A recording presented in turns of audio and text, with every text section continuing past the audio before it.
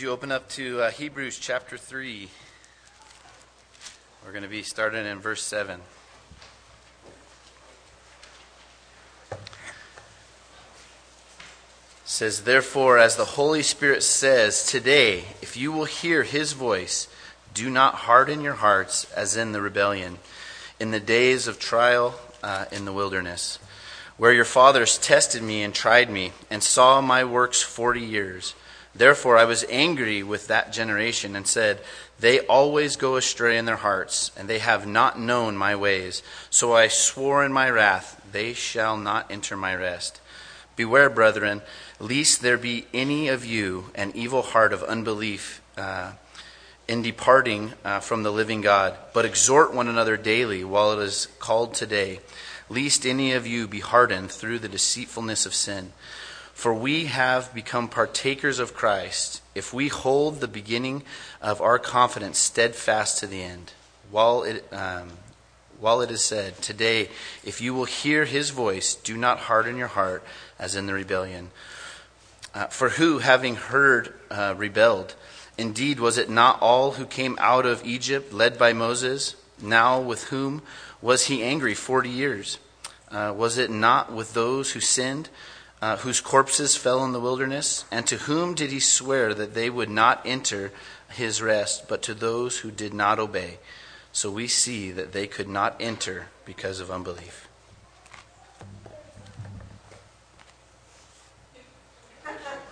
All right, I guess we'll pray until Jackie gets back.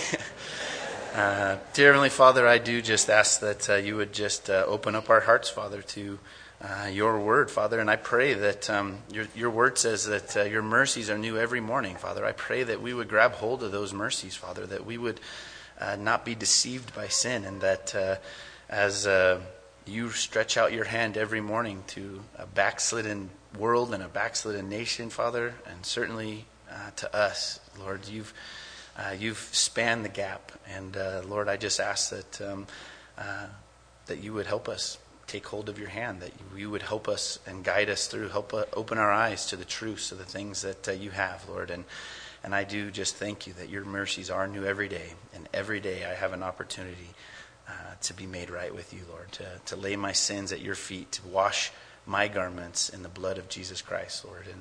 And Lord, we just praise you, and we thank you, and truly we stand in awe at the work that you did. So we just lift your name up this morning. Be with Jackie as he gives us his word. In Jesus' name, amen. Does that make you nervous?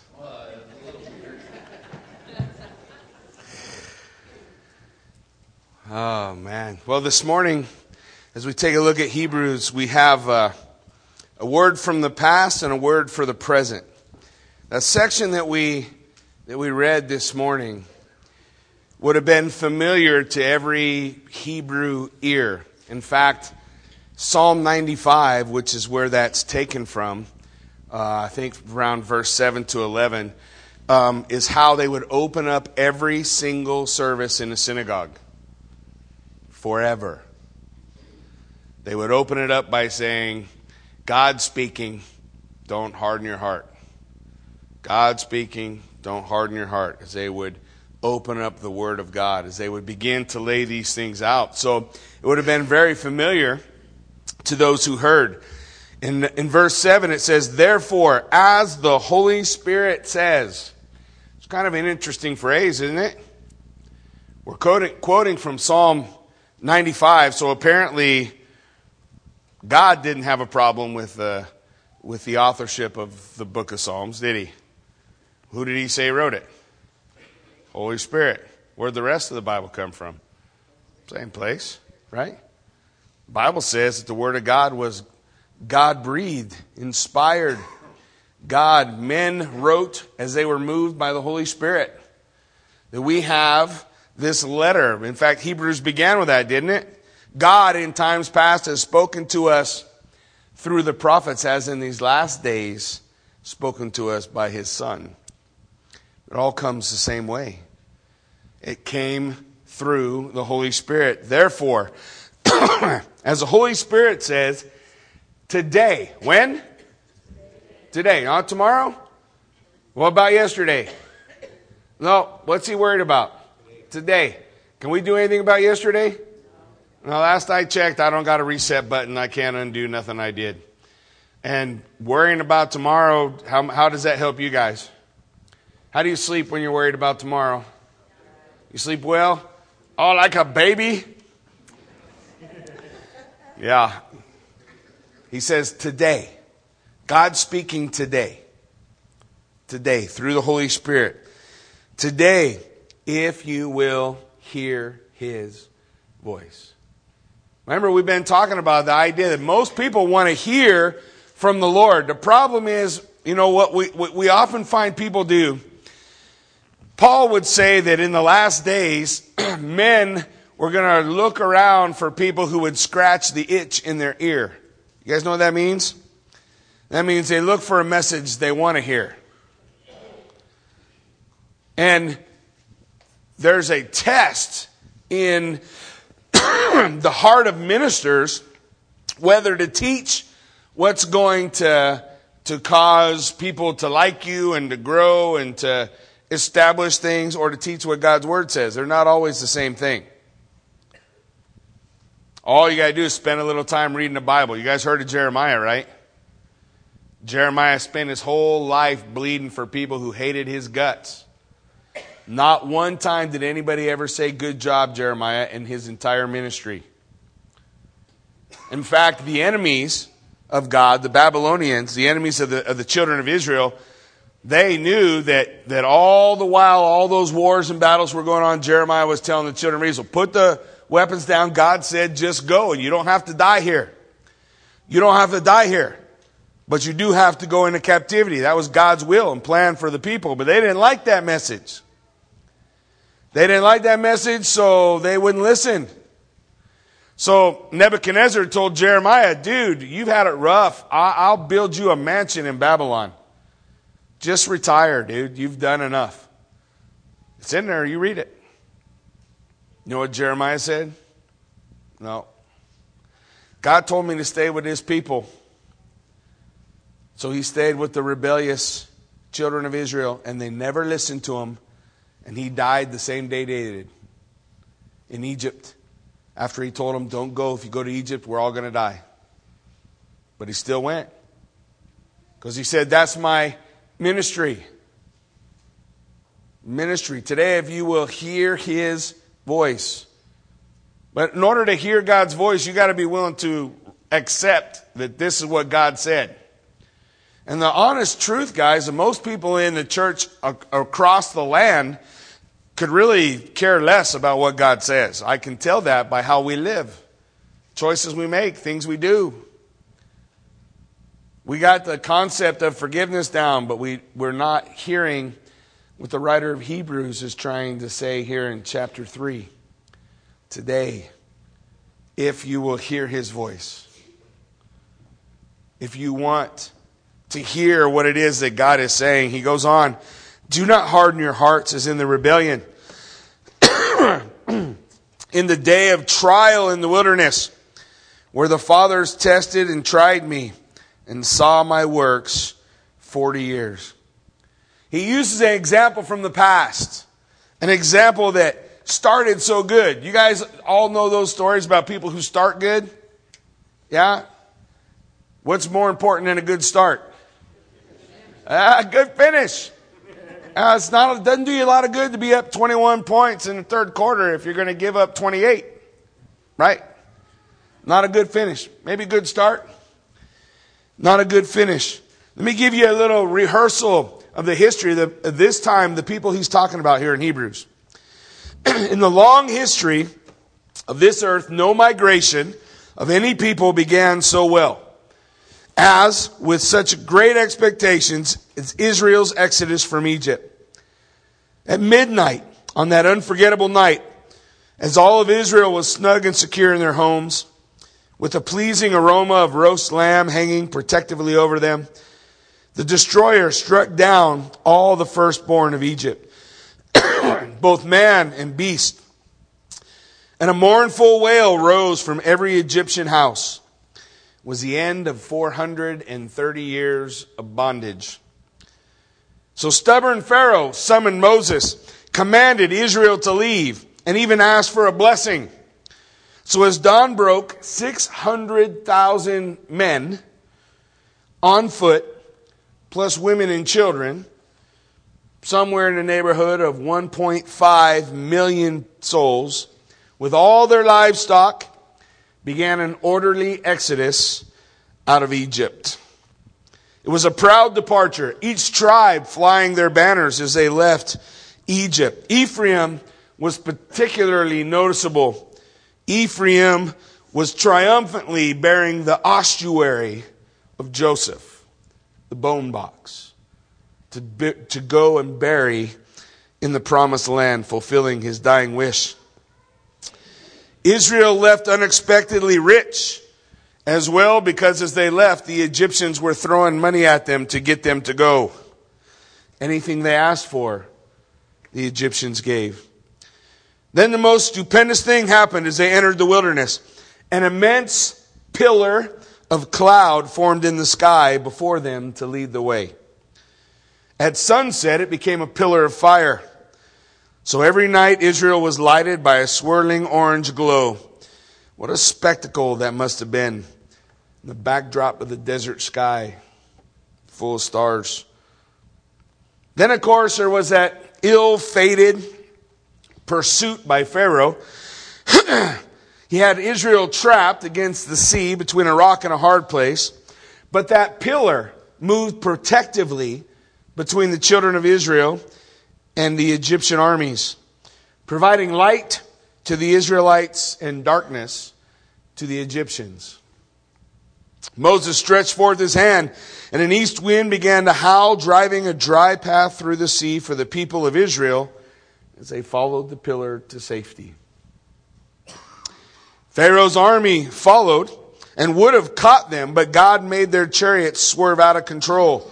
The armies realized too late that God was fighting for Israel. Moses again stretched forth his hand, and the sea engulfed the armies of Pharaoh. God was with them. The song of Moses springs forth in spontaneous praise at the end. Aaron's sister Miriam took her tambourine in her hand, and all the women followed her, dancing, singing, "Sing to the Lord, for he is highly exalted. The horse and its rider he has hurled into the sea." Wild exaltation grips the people. What a great beginning. Full of hope. What incredible dreams they must have had, being set free from bondage. Soon they would be in the promised land. They'd lay Joseph's bones to rest. And they would finally find rest. It began so well, but it ended so poor. 600,000 men left. Only 2 made it into the promised land. Started so good. So full of promise. The people are excited. They're stoked. They're celebrating. They're dancing. There's this mob mentality. And in that mob mentality, there was a mob faith. A mob faith don't save. Personal faith does. And when the time of testing comes, think of the story Jesus told in Matthew. He said, "Everyone who does these words of mine is like a man who built his house," where? On a rock. And what happened to that house? Storm came, right? It blew. There's a tempest. There's winds. There's rain. But that house stood because it's on the rock. He said, "A man who does not abide my word, he's like a man who built his house where? On the sand." Did he get a storm too? So in life, both believer and unbeliever, there will be storm. Why? Because God wants to show you your faith.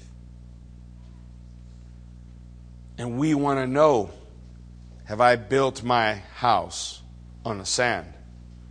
Or have I built my house on the rock? In Psalm 95, verse 7, this section that they read at synagogue when they began, says, "For he is our God, and we are the people of his pasture and the sheep of his hand." Is that a true statement for you? Just think about it. He is our God. We are the people of his pasture. That means he owns it all. His pasture, not mine. It's his farm, not mine. It's his business, not mine. I'm the sheep of his pasture. This world belongs to him. And we are the sheep of his hand. So, today, if you will, hear his voice. Do you want to hear what God's saying? The sad truth, guys, is that most people who need it won't hear it. Because they have allowed the second part to take place. It says, today, if you will hear the voice, do not harden your hearts. As in rebellion, as in the day of the trial in the wilderness, when your fathers tested me, they tried me, though they saw my work for 40 years. And I was grieved with that generation, so I said, it is a people who always go astray in their heart. And they do not know my way. So I swore in my wrath, they shall not enter my rest. It's all Psalm 95. They shall not. The Holy Spirit lays out for us. So what does he tell us to do? He says, don't harden your heart. What's the example? It's the children of Israel during the rebellion and the testing.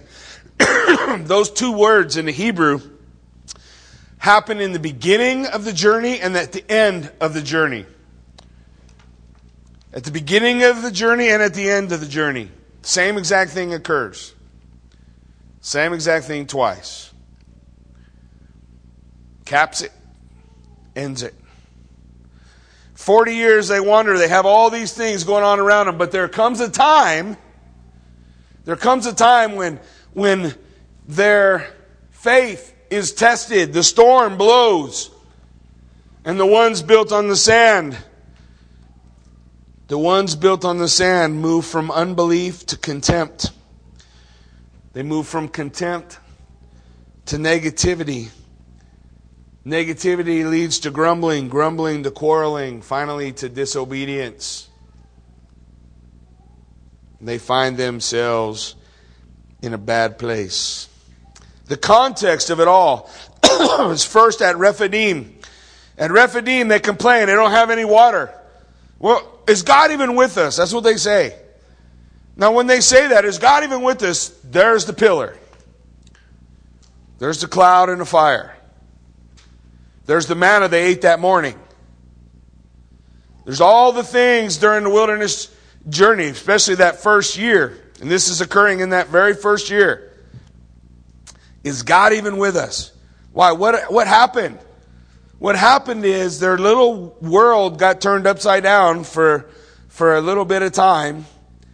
And they're ready to pitch God, throw that out. You know how many times in 20 years of ministry I've heard, I tried this Christian thing and it's getting hard. If it's going to be this hard, I would have not ever done it. You don't want to hear the next statement I make. If that's how you feel, you ain't really done it yet. You ain't done it. What did they do? They began to complain. So God told Moses, go strike that rock. So what did Moses do? He walked over and struck the rock. What happened? Water came out. You understand the picture, right? We just celebrated the Lord's Supper where Jesus was broken. And because he was broken for us, we can have living water that brings eternal life, flows from the brokenness of Christ, from the sacrifice of the cross. Pretty amazing, no? That was at the rebellion. at the rebellion at the beginning. But then they also use the word testing. That word for testing, parasamao, means testing to see what good or evil is in you. It means God showing you what's in your heart. One was rebellion against God. The other was God showing you what was in your heart. Rebellion against God. God showing you what's in your heart. The Bible lays out for us that if we would judge ourselves, we would not be judged. In other words, if we would say, wow, Lord, what's wrong with me? What's in my heart? But it's funny, most people hear messages for other people. You know, nowhere in the Bible does it say God is going to speak to you a message for another person. But a lot of places in the Bible it says the word speaks right to you. Divides the thoughts and the intent of your heart. Reveals what's in us. James says it's like looking in a mirror. We look in the mirror and we see dirty face. Turn around and don't clean it. What was the point of looking? What was the point of looking? God gave them a test to see whether good or evil was in them. Where did he do that at? Kadesh Barnea. He took the children of Israel to Kadesh and they said, we don't want to just go in, so we're going to send spies into the land. So they sent spies into the land, and the spies all come back with bad news, right? Oh, there's giants in the land. They're too big for us, too hard for us. We can't handle it. We can't take care of it. They're too... Oh, man, is that hot? You're a beautiful man.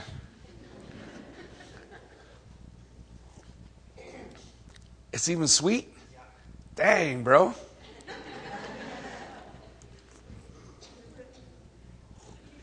I might just, yeah, for sure. Yeah. I might just sit here and drink for a while, man. Feels good. Okay. So, what was I talking about? Hot tea. It was so good. Oh, yeah.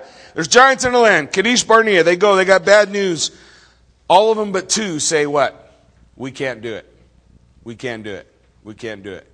The first one in the rebellion, they don't trust God's provision.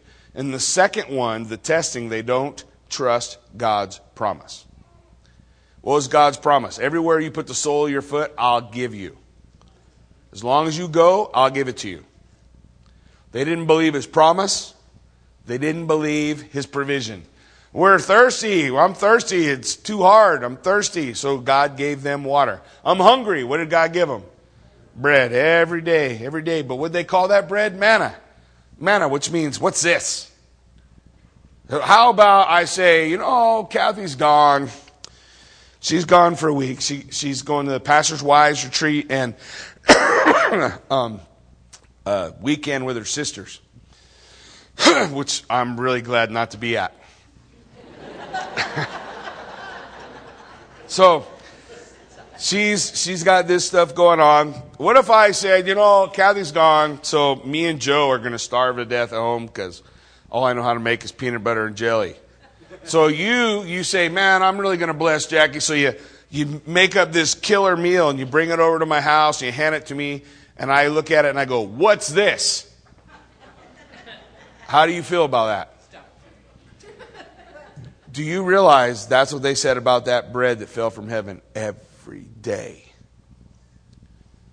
Do you realize that's what they said about the bread from heaven, Jesus Christ, when he came? I don't want a Messiah like this. That's how their view was. Do you want a Messiah like this? Because sometimes, guys, it involves bad news, right?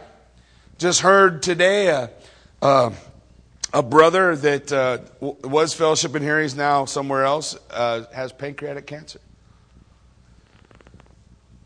Sometimes the news from God is you got pancreatic cancer. You know that don't go away unless God does a miracle. Period. Gosh, we know that better than anybody, right? Lost one pastor to it and one pastor's wife.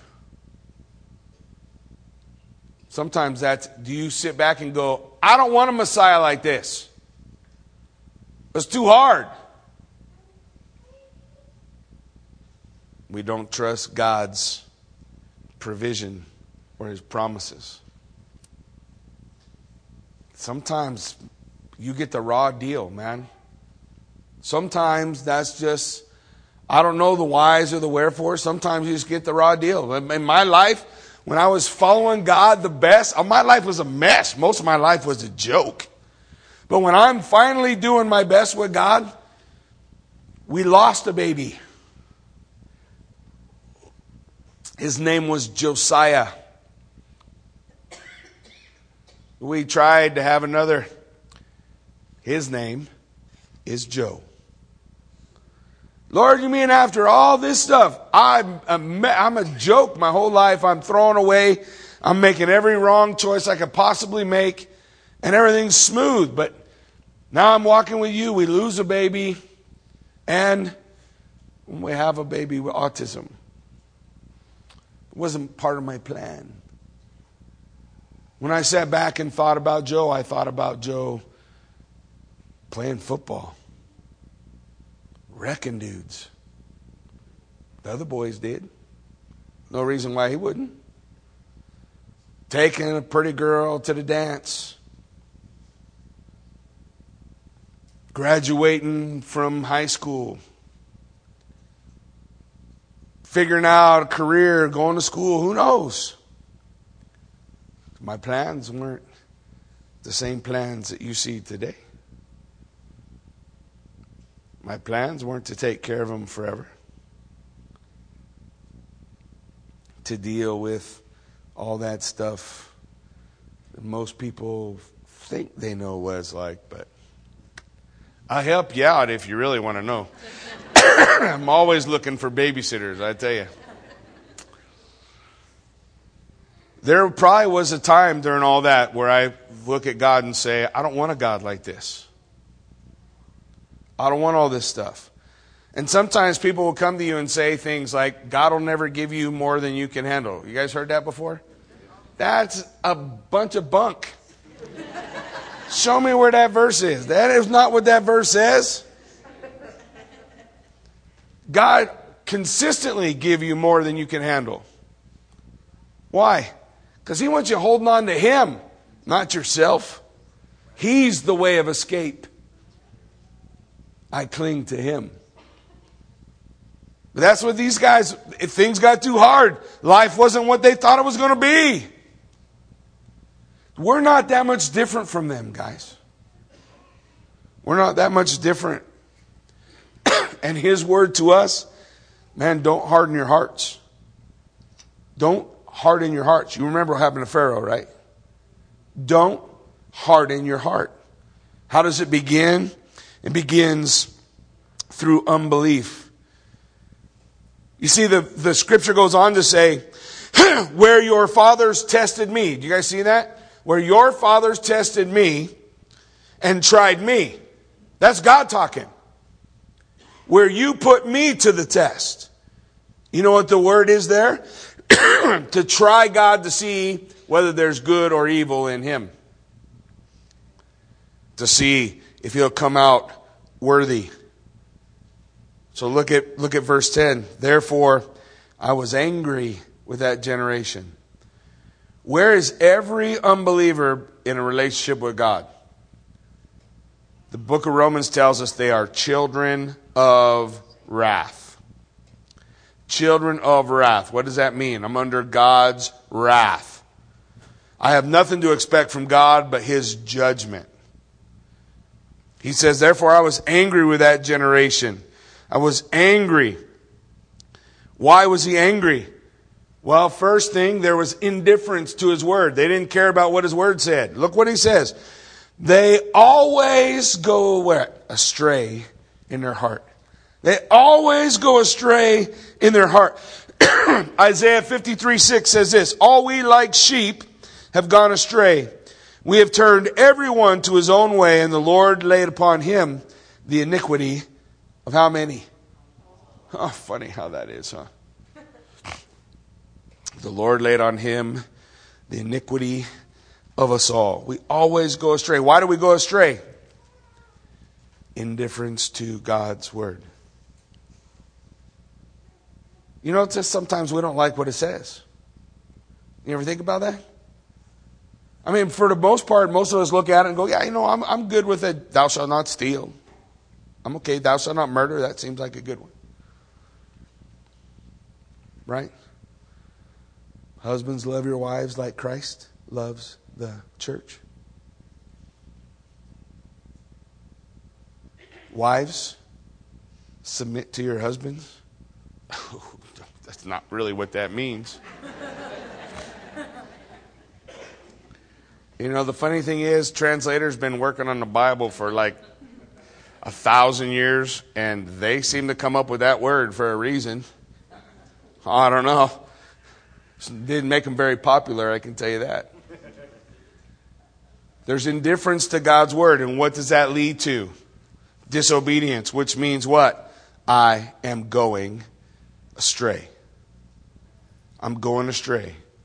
That's what he's laying out for him. Look, I was angry because they have indifference to my word. They ignore my ways. Look what he says. And they have not known my way. They have not known my way. Psalm 25:4. There's some Psalms you should probably write down. We just discovered in the beginning, right, that the Holy Spirit wrote them. So that's good, right, for you and me. Psalm 25:4. Show me your ways, O Lord. Teach me your paths. Pray that in the morning. Show me your way. Not, Lord, I got a way, bless it. That's not the same thing. Show me your way, O Lord. Teach me your path. Psalm 86:11. Teach me your way, O Lord, and I will walk in your truth. Jesus said, I am the... Oh, what do you think he meant by that? They have not known my ways. Jesus said, I am the way. Teach me your ways and I will walk in your truth. Jesus said, I am the way, the... Oh, wow. Think there's something to that? Jesus lays it out for us. Psalm 119:3 says, they also do no iniquity because they walk in his ways. Psalm 145:17 says, the Lord is righteous in all his ways and gracious in all his works. You able to say that?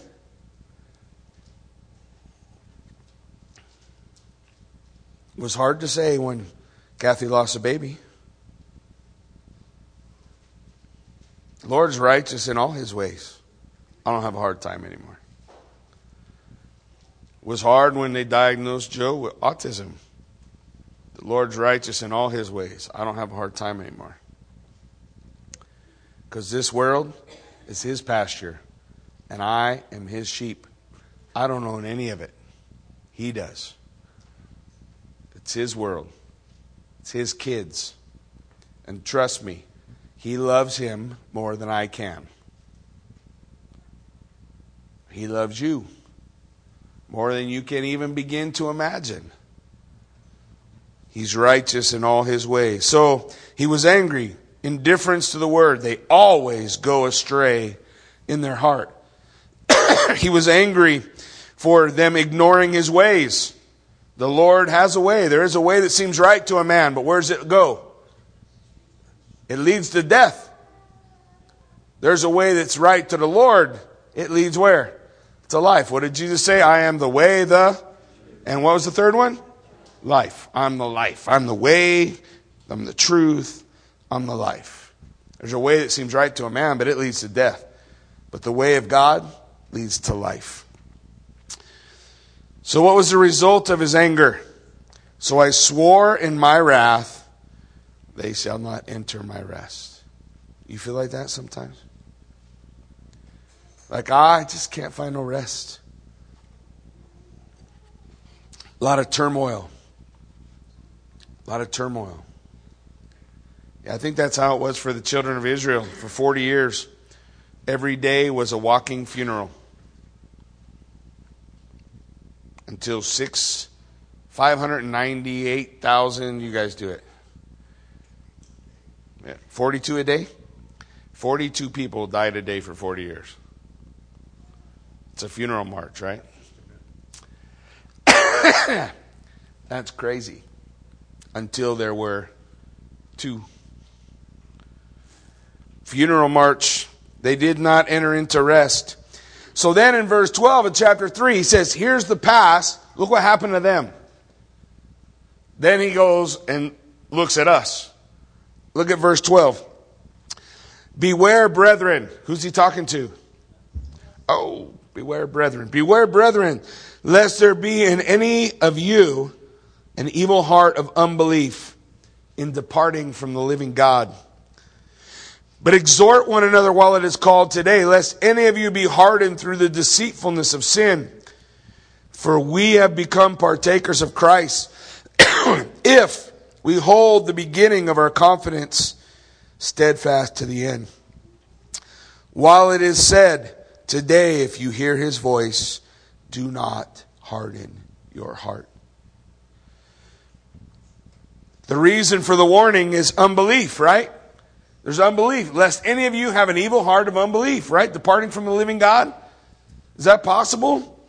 You know, the Bible's full of scary verses. You know more scary verses in Hebrews than any other book. We ain't even got to the scary ones yet. But Matthew 7, 21 through 23, I think are scary verses. Not everyone who says to me, Lord, Lord, shall enter the kingdom of heaven, but he who does my Father's will. That's Jesus talking. Not everyone who says, Lord, Lord. Many will say to me in that day, Lord, Lord, have we not prophesied in your name, cast out demons in your name, done many wonders in your name? And I will declare to them, I never knew you. Depart from me, you who practice lawlessness. Okay? Just don't comfort yourself. Just listen to what he said. You who practice lawlessness,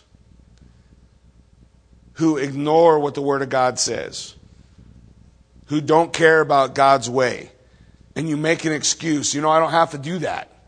That's just everybody else. But just because God calls that a sin doesn't mean I can't live that way. Doesn't mean I can't walk that way. Doesn't mean I can't do those things that the Word of God calls. Then you are the exact person God's talking to. Don't harden your heart. We comfort ourselves and we say, well, God will forgive me. Are you sure? Because that verse says, Jesus said, I didn't know you. You spent so much time in that sin, you forgot about me altogether. He didn't say, I knew you and then I forgot you. What did he say? I never knew you. You know that when the people came to Jesus and they wanted to make him king, that the Bible says in the Gospels, Jesus didn't commit himself to them because he knew their heart. They didn't really want him. They just wanted a full belly. They just wanted what he could give. And if he wasn't going to be the Messiah they wanted him to be, they just put him on a cross. Is he the Messiah you want him to be? Is he the God you want him to be? So where does it all start? How do we deal with it? How do we take care of it? The place where it starts, lest there be in any of you an evil heart of unbelief in departing from the living God. Number one, what do we need to do? Protect your heart. Well, how do I protect my heart? Think about it. Oh, this whole chapter has been about Jesus. In fact, the whole book, Jesus is greater than everything. Greater than the prophets. Greater than angels. Greater than Moses. So if you reject Jesus, that's greater rejection than if you reject Moses. Jesus brings eternal life. How do I protect my heart? How do I protect my heart? What does the Bible tell us? The Bible tells us that we're supposed to put on whole armor of God, right? You remember all the parts? What goes over your heart? Breastplate of Righteousness. Where do we get that from? Where does my righteousness come from? Jesus Christ. I got to be in Christ. I got to be in Christ. Remember we talked about how that happens. I got to homologeo. I got to confess that Jesus is Lord. Kyrios is the same thing as saying God, by the way, in the Greek or for the Greek. Because you had to stand up once a year and take a pinch of incense and say, Kaiser Kyrios. If we said it today, it would be Caesar is God. But we get so used to saying Lord, that we think somehow Lord means something different than that. Kaiser Kyrios. The Christians died by the thousands, maybe millions, because they said there's only one Lord, Jesus. Jesus is Lord. We confess. We hold fast. We got to get into Christ. Because if I'm not in Christ, now I'm hanging out of my own righteousness. And if I'm not in Christ, Jesus will say to me, depart from me, I never knew you. I didn't know you. How do I get into Christ? I believe. That's what Ephesians chapter 1, verse 13 and 14 say. I believe. I put my faith and trust in Him. That means I take it all. I take Him just like He is. Just with what He does and what He says. And I say, I'm okay with that. All your ways are righteous. So, we protect our heart. Second, we help each other. We help each other. What does he say? But exhort one another daily. How often are we supposed to exhort one another? That's not hard, right? Pretty easy to understand. While it is called today. So when are we supposed to do it? Daily, and right now is a good time. Right? Is it still called today? Still called today, lest any of you be hardened through what? The deceitfulness of sin. So what are we supposed to do? Exhort one another. Encourage one another.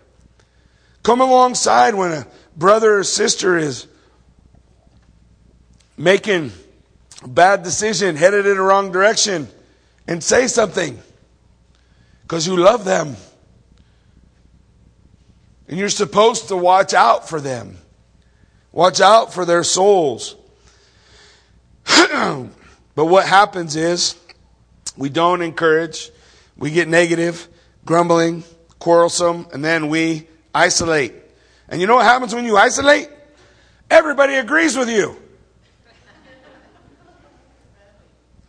Yeah, as soon as I'm the only one in the room, I'm always right. So I isolate, and then I just keep running it over in my head. Yep, you're right. Nope. Yep, you're right. Yep. And I might even talk to other people as long as they agree with me. If they don't agree with me, I don't talk to them no more. Yep, we're right. We're right. That's a perfect picture of the rebellion with the children of Israel. Yeah, if God was really God, we'd have water here all the time. If God was really God, this bread would change flavor every day at least. If God was really God, it wouldn't be like this. It wouldn't be this hard. It wouldn't be this hot. It wouldn't be this tough. There wouldn't be this much sand. But what they should have been doing was encouraging one another. And saying, oh man, that's an evil heart of unbelief. Bitterness has crept in. You got to repent, man. You got to repent of that and turn to the Lord. You got to turn to the Lord, man. We got to exhort one another daily. Every day. And what else? You got to persevere. Hold fast. We've been talking about that for 3 messages. I get them all run together for me sometimes. But I think it was last Sunday, last Wednesday, and today. He says, hold fast, hold on, hang in there. Persevere. For we have become partakers of Christ if we hold the beginning of our confidence steadfast to the end. Man, we're in Christ. As long as we're in Christ, as long as you hold on, as long as you're there, as long as you're in it, as long as you are surrendered in that ideal. The translations in our Bibles, they say, hold fast the confidence we had at first, or the beginning of our confidence, or our original confidence, or the trust with which we began. In other words, hold on to the way it started until it finishes. What happened to the children of Israel? They started killer. Woohoo! Man, they're doing amazing. How'd they end? Not so good. So what's he saying? Hey, good start, good finish. Hold on. Hold on. We want to cling to Christ. Then, this chapter he ends with 6 questions. 3 couplets. The first question is answered by the second question each time. As he brings the thought together, here's what he says. Hebrews 3:16, for who having heard rebelled? Indeed, was it not all who came out of Egypt led by Moses? He says, who was it that rebelled? Answer, all those Moses led out of Egypt. What's the point? Everyone who died in the desert began in the glorious Exodus, where God was moving so powerfully. And they all had hopes, dreams, and expectations. Question, second couplet, verse 17. Now with whom was he angry for 40 years? Was it not with those who sinned, whose corpses fell in the wilderness? Question, with whom was he angry? Answer, with those who sinned, who died in the desert. What's the point? The men who angered God for 40 years were those who did not believe he would provide. They left Egypt with a bunch of hope and a bunch of expectation. But the warning is, high hopes won't suffice. You need great faith. And the object of your faith is most important of all. What is the object of your faith? Is it the church? It's not big enough. The object of your faith needs to be Jesus Christ. There's no other name under heaven by which men must be saved. The object of our faith. We need great faith. Verse 18 and 19. To whom did he swear they would not enter his rest, but to those who did not obey? So, who did God swear wouldn't enter the rest? Those who were disobedient. Unbelief always leads to action. An evil heart of unbelief leads to disobedience. Disobedience leads to judgment. Disobedience leads to scary verses that say, depart from me, I never knew you. Depart from me. These questions show us the journey of hardness of heart. It goes from hope to disbelief to disobedience. Started good, but didn't hang on to the end. And John tells us in 1 John 2:15 maybe, if they left from us, they were never of us. For if they had been of us, they would never have left from us. And we had need of endurance, holding on, clinging to God, holding to Him, allowing Him to carry us through. As we close out, I just want you to consider this. Have we experienced a spiritual exodus in Christ?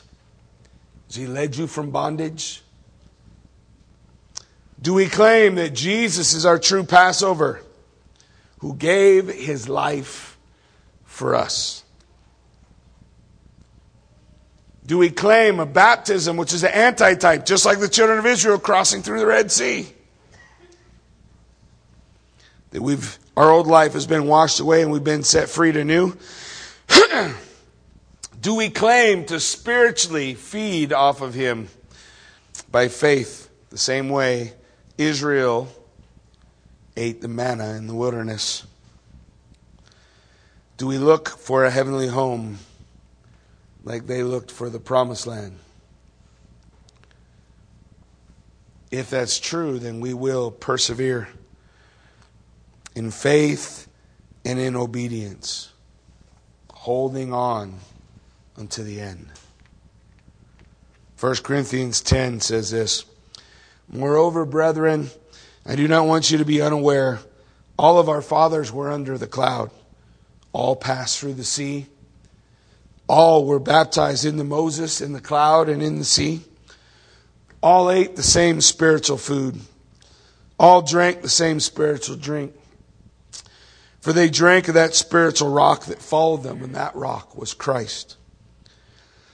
But with most of them God was not well pleased, for their bodies were scattered in the wilderness. So these things have become our examples, to the extent that we should not lust after evil things the way they lusted." He began this section of Hebrews chapter 3 with this statement. Therefore, as the Holy Spirit says, today, if you will hear His voice, do not harden your hearts. Amen? Why don't you stand with me? Let's pray.